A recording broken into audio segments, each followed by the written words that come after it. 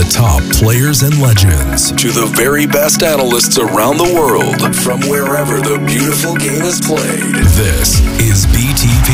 Now, we're talking football.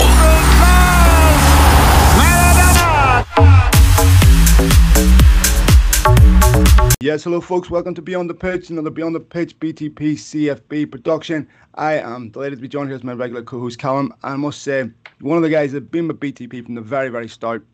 Magnificent Sidlow needs no introduction from me. We'll talk to him, of course, about Spanish football and everything that's going on. Let me say hello to the two guys. Boys, how you doing? Very well, thank you. How are you? Doing good, Sid, doing good. Sid, what's the mood like in Spain? Obviously, different conditions all over the world with this coronavirus. What's the mood like in Spain right now? Is there a feeling, there's a consensus that it's safe to resume football? Javier Tebas has said since in June there'll be football on every day. Are the Spanish people ready for it to come back? Is it safe to come back? What's the mood like in Spain right now? I mean, it's always difficult to give a kind of a single answer to something like that because, of course, you've got a situation in which there are some people who are uneasy about it coming back, and there are some people who are quite vociferously uneasy about it coming back, saying it shouldn't. But I think the immense majority of people want football back. Now, they know that it's not the way they want it to be. They don't want it to be an empty stadium. They don't want it to be without fans. No one really wants, in truth as well, to be playing at this time of year with the kind of heat that's starting to build up as well in a lot of the country. But I think most people are really quite excited about it coming back, or at the very least, pleased to get it back, not just for its own sake. And, this is, I think, an important point. It's not just about the football itself coming back. It's about the football coming back and being a symbol, if you like, of a return to some degree of normality. Now, This phrase that Pedro Sanchez, the Prime Minister, used, this new normal. Now, we might not like the new normal very much, but it's certainly better than the current totally abnormal. It's still a step in the right direction. And he was very positive in his address last Saturday, which was the one in which he said, we can allow La Liga to come back from the week beginning the 8th of June, which we think means that games will start on the 11th of June with the Seville derby on the Thursday night, but that hasn't been confirmed yet. And he made, the whole speech was very optimistic, but I think probably the key line in it was when he said, it's not just the light at the end of the tunnel we can see now. We are standing at the end of the tunnel now. The worst is over. We're coming through this. Now, of course, there's a lot of wood touching going on at this point. We hope that nothing goes wrong. We hope that it doesn't reverse. But the figures are on a very, very strong downward trend now, much lower than they've been at any other time during the lockdown, which of course they should be because we're 9 weeks into this. But I think there is a degree of optimism now. One of the things that interests me, Sid, about football coming back is the finances involved. You've talked about the fact that no club wants to play behind closed doors, but that's the reality of the situation at the moment. Do you think this summer you're going to see teams like Barcelona, Real Madrid, Atleti having to sell fringe players at maybe reduced prices because of the lack of finance coming in from crowds? I don't know whether it will reach the point in which they sell during the summer to generate, if you like, money to recover what they've lost. I think it's more likely to be that they sell to generate the ability to continue to buy, because otherwise they simply can't do that. But in truth, Barcelona couldn't do that anyway. There's a reason why Neymar didn't come in the summer. There's a reason why they've been trying to find somewhere to sell Semedo, Ivan Rakitic, Arturo Vidal, and so on. And in terms of the overall impact of this, this is why they're playing, because, of course, there's already been a huge loss. And if you don't complete the season, you lose the biggest part of the whole package, which is, of course, the TV money. Javier Tebas has given us figures now. I'm always slightly reluctant to say these figures purely at face value, but let me give you what he said. He said that if La Liga doesn't get completed, the loss to Spanish football as a whole will be around about €1 billion. If the Spanish season is completed, but behind closed doors, the loss as a whole would be around about 350 million euros. And if Spanish football can somehow, by some miracle, get back and play with fans, well, what they've already lost is around about 150 million euros. Now, of course, this is across 42 clubs in the top two divisions in Spain. And it's very uneven which clubs get hit more. We've also seen that almost every club in Spain has been through some sort of wage reduction package, whether it's an agreed one with the players or whether it's using the kind of the Spanish equivalent to a furloughing scheme. It's not quite the same, but a Spanish equivalent to a furloughing scheme where of course salaries are reduced for the period of the state of emergency, which is currently still in place, but hopefully won't be in the next 2 or 3 weeks. So the impact has been gigantic. I think the impact is very concerning And I think that the measure of it, one of the measures of it will be how active teams are in the summer market. But I don't think that's going to be the only measure. Sid, you talked earlier about clubs needing to sell to buy, which is interesting, of course, which brings up all sorts of permutations with names that are constantly linked away from football clubs. One name I've seen recently being linked to England is Saul Niguez from Atletico Madrid, fantastic football player.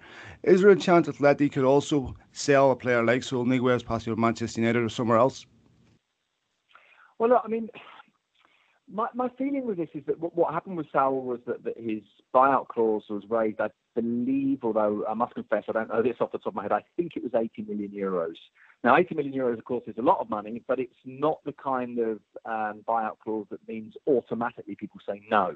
Mm-hmm. I would argue that Saul has, I wouldn't say stagnated over the last couple of years, but he's played a lot out of position. I think there's been a slight sense of him finding his role in the team kind of difficult to come by, because he's playing a role that helps others out, but he doesn't necessarily shine as much in that role as I think he might in other formations. I think there's been signs at times of frustration for him in terms of what that means for him individually, and yet at the same time there's a kind of pugnacious commitment to that. He talks about the compromises that he makes on his own game. He talks about the sacrifices he makes, but he does it in a way that sounds quite proud. It sounds kind of quite, he really sort of embraces Simeone's model, or at least verbally embraces Simeone's model. At the same time, as I suspect, while he doesn't say it in quite the terms quite as explicit as this, I suspect he thinks he's a victim of it. And I think he is, by the way, a victim of it. So I think he's one of these players that inevitably they will be interested in him. I think the question mark will be, what is Atletico's attitude at the point at which that happens? What is his attitude? And do Atletico... do they find a buyer who will pay the buyout clause? Because, of course, one of the other things that's always worth remembering about buyout clauses is that Spanish clubs use these in part as a get-out-of-jail-free card, as an excuse. Mm-hmm. So a player leaves on a buyout clause and they can say to the fans, look, there was nothing we could do, which is one of the reasons, I mean, apart from the fact that it's usually a lot of money, but it's one of the reasons why Spanish clubs so often say, well, if you want him, pay the buyout clause. Because it's not just about getting a lot of money in for a player. It's about getting a lot of money in for a player and washing their hands of something that could be potentially seen as a big mistake if that player leaves. He's very popular with fans and he leaves and he performs well somewhere else. It wouldn't be a summer transfer window without Gareth Bale and Real Madrid being a topic of conversation. Is this the summer that Gareth will move on from Madrid, or do you think it's going to be the same way it's been for a wee while now and just be played out in the press and probably not go anywhere? Well, I mean, I think the thing with Gareth Bale really will be about the resolve of Bale, the resolve of Real Madrid, and also the possibility of him moving. I mean, it is not an exaggeration to say that he was on the verge of going to China last summer, because finally a deal was done that Real Madrid would accept, that Gareth Bale would accept in terms of the financial package, which of course was gigantic.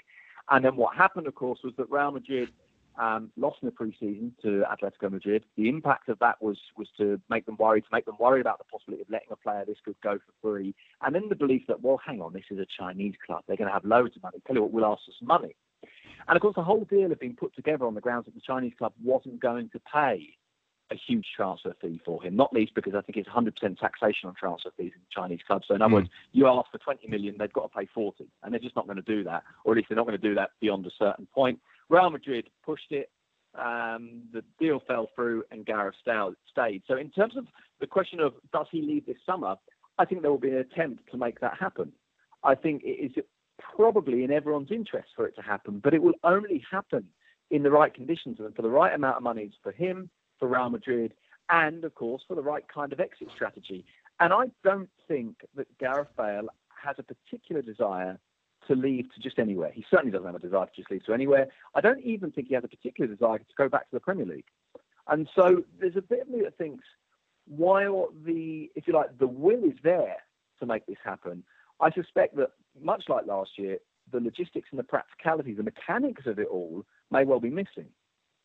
I want to ask you about Paul Pogba, Sid, because initially there was favoured that Juventus would bring him back there. They put a salary cap in place, which really only leaves Spain or possibly PSG as a destination for Paul Pogba. He apparently does want to leave. Is there a possibility that if Barcelona or Real Madrid clear their decks, that Paul Pogba could go to either one of them this summer?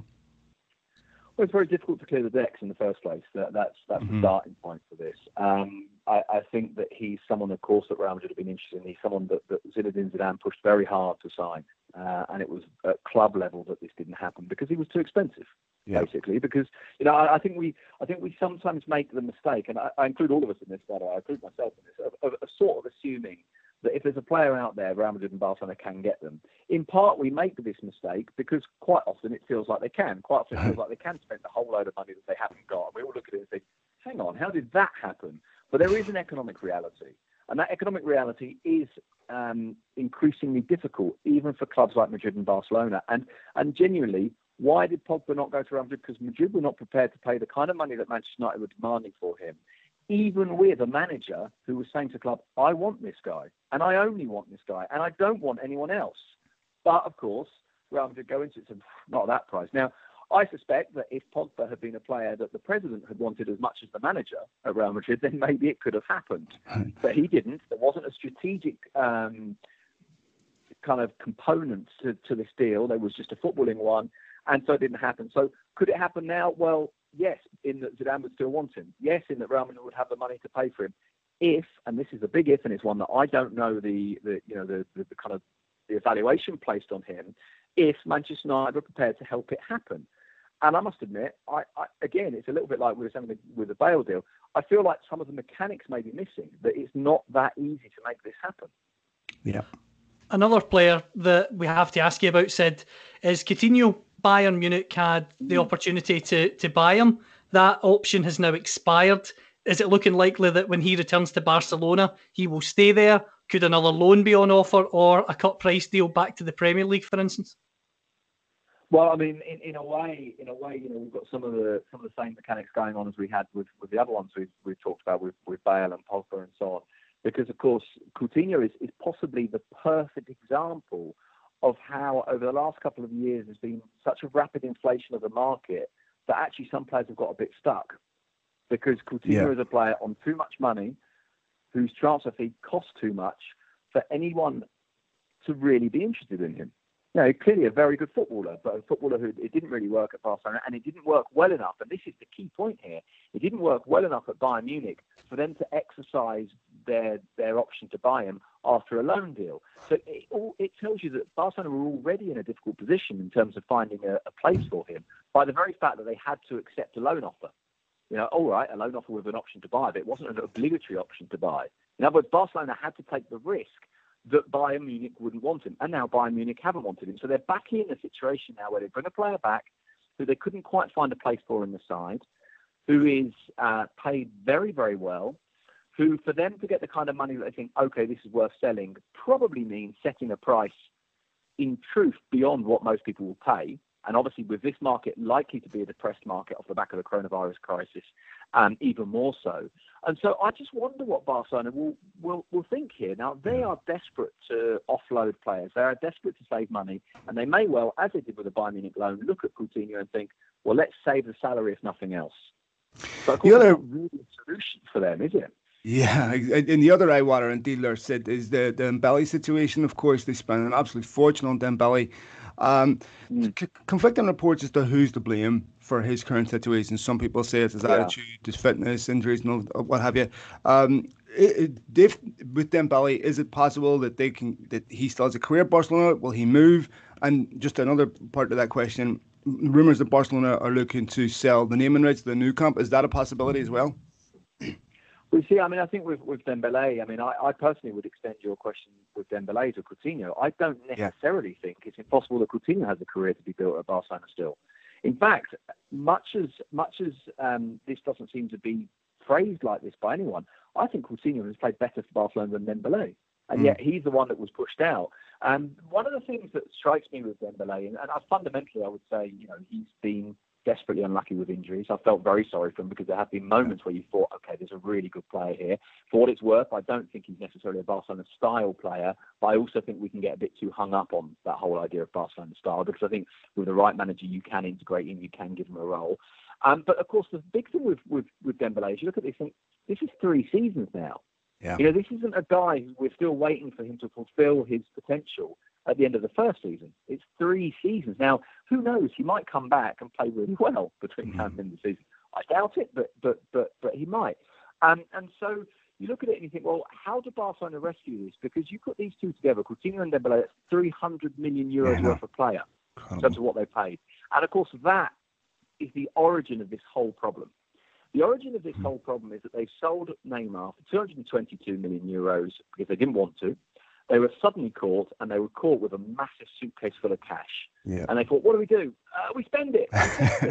And honestly, I think at that point, I mean, I genuinely do think this, and maybe it's a bit simplistic, but I think they would have been better signing no one. They would have been better saying, right, calm down. Don't run the risk of allowing that money to see you chase players that you don't really need and certainly not at that price. Now, of course, that theory stands up now 3 years later with hindsight. Yeah. But if they had both played brilliantly, you might have thought, well, you know what, actually, this was the right thing to do. But neither of them could they find a place for them for different reasons. And as I say, I would argue that Coutinho played better for Barcelona than Dembélé did. I would say that stylistically possibly fits better, but I don't think he was talented in terms of pure natural talent. But Dembélé is a very difficult fit, and he's a very difficult fit partly because of attitude, partly because of teammates around him, partly because of style, and largely because of injury. And again, Barcelona must be looking at it thinking, if someone somewhere gave us an exit strategy for him, we would sell him. But of course, in both of those cases, in the case of all of their players, Ivan Rakitic, Arturo Vidal, Nelson Semedo, all of these guys that they're trying to sell, yeah. But of course, to sell people, you need someone to buy them. And the sad truth for Barcelona right now is there is no one out there who wants to buy all of these players for this kind of money. Yeah, that's a very good point. And another player, not someone who I don't think will be transferred permanently, he's been on loan at Sociedad. Martin Odegaard said, do you think he could have a future at Real Madrid going forward? Because he was impressing on loan there. And with the market being reduced potentially this summer because of financial constraints, do you think there's a chance that, not for the remainder of the season because he'll still be Sociedad, but do you think next season he could be at Madrid and make an impact? Yeah, I think, for what it's worth, let's start with the basics. He is wonderful. He's a brilliant player. He's been absolutely fabulous this year. And he's been fabulous in a slightly deeper role, admittedly with a bit of freedom that I must confess I doubt he would have in the Real Madrid lineup. A little bit more freedom than I think he'd have in the Madrid lineup. I think in the Madrid lineup, the chances are they'd want him to be one of the middle three, so in the Modric sort of position, to perhaps to the right-hand side of a midfield three. Whereas at Real Sociedad, he's played deeper and he's been all over the pitch, but nominally at least he plays off the forward. And at Real Madrid, that position doesn't really exist. I mean, obviously they could change it, and it depends what the manager wants to do, but that natural position doesn't exist. And in a way, the situation with Odegaard is really quite simple. As you say, he's on loan from Real Madrid. Real Madrid have the right to call him back. But it was a 2-year loan. So in theory, if no one does anything, he carries on at Real Sociedad next year. But Real Madrid do have the right to call him back. The difficulty there is that Odegaard has said, quite carefully, but also quite clearly, that he wants to stay for 2 years because he wants continuity. He wants to play. He wants to be in the team every week. And I kind of hope he does if Real Madrid don't have an absolutely clear idea of how they play him and where they play him, which obviously sometimes happens. You see a really good player, say, right, bring him back. But what do we do with him?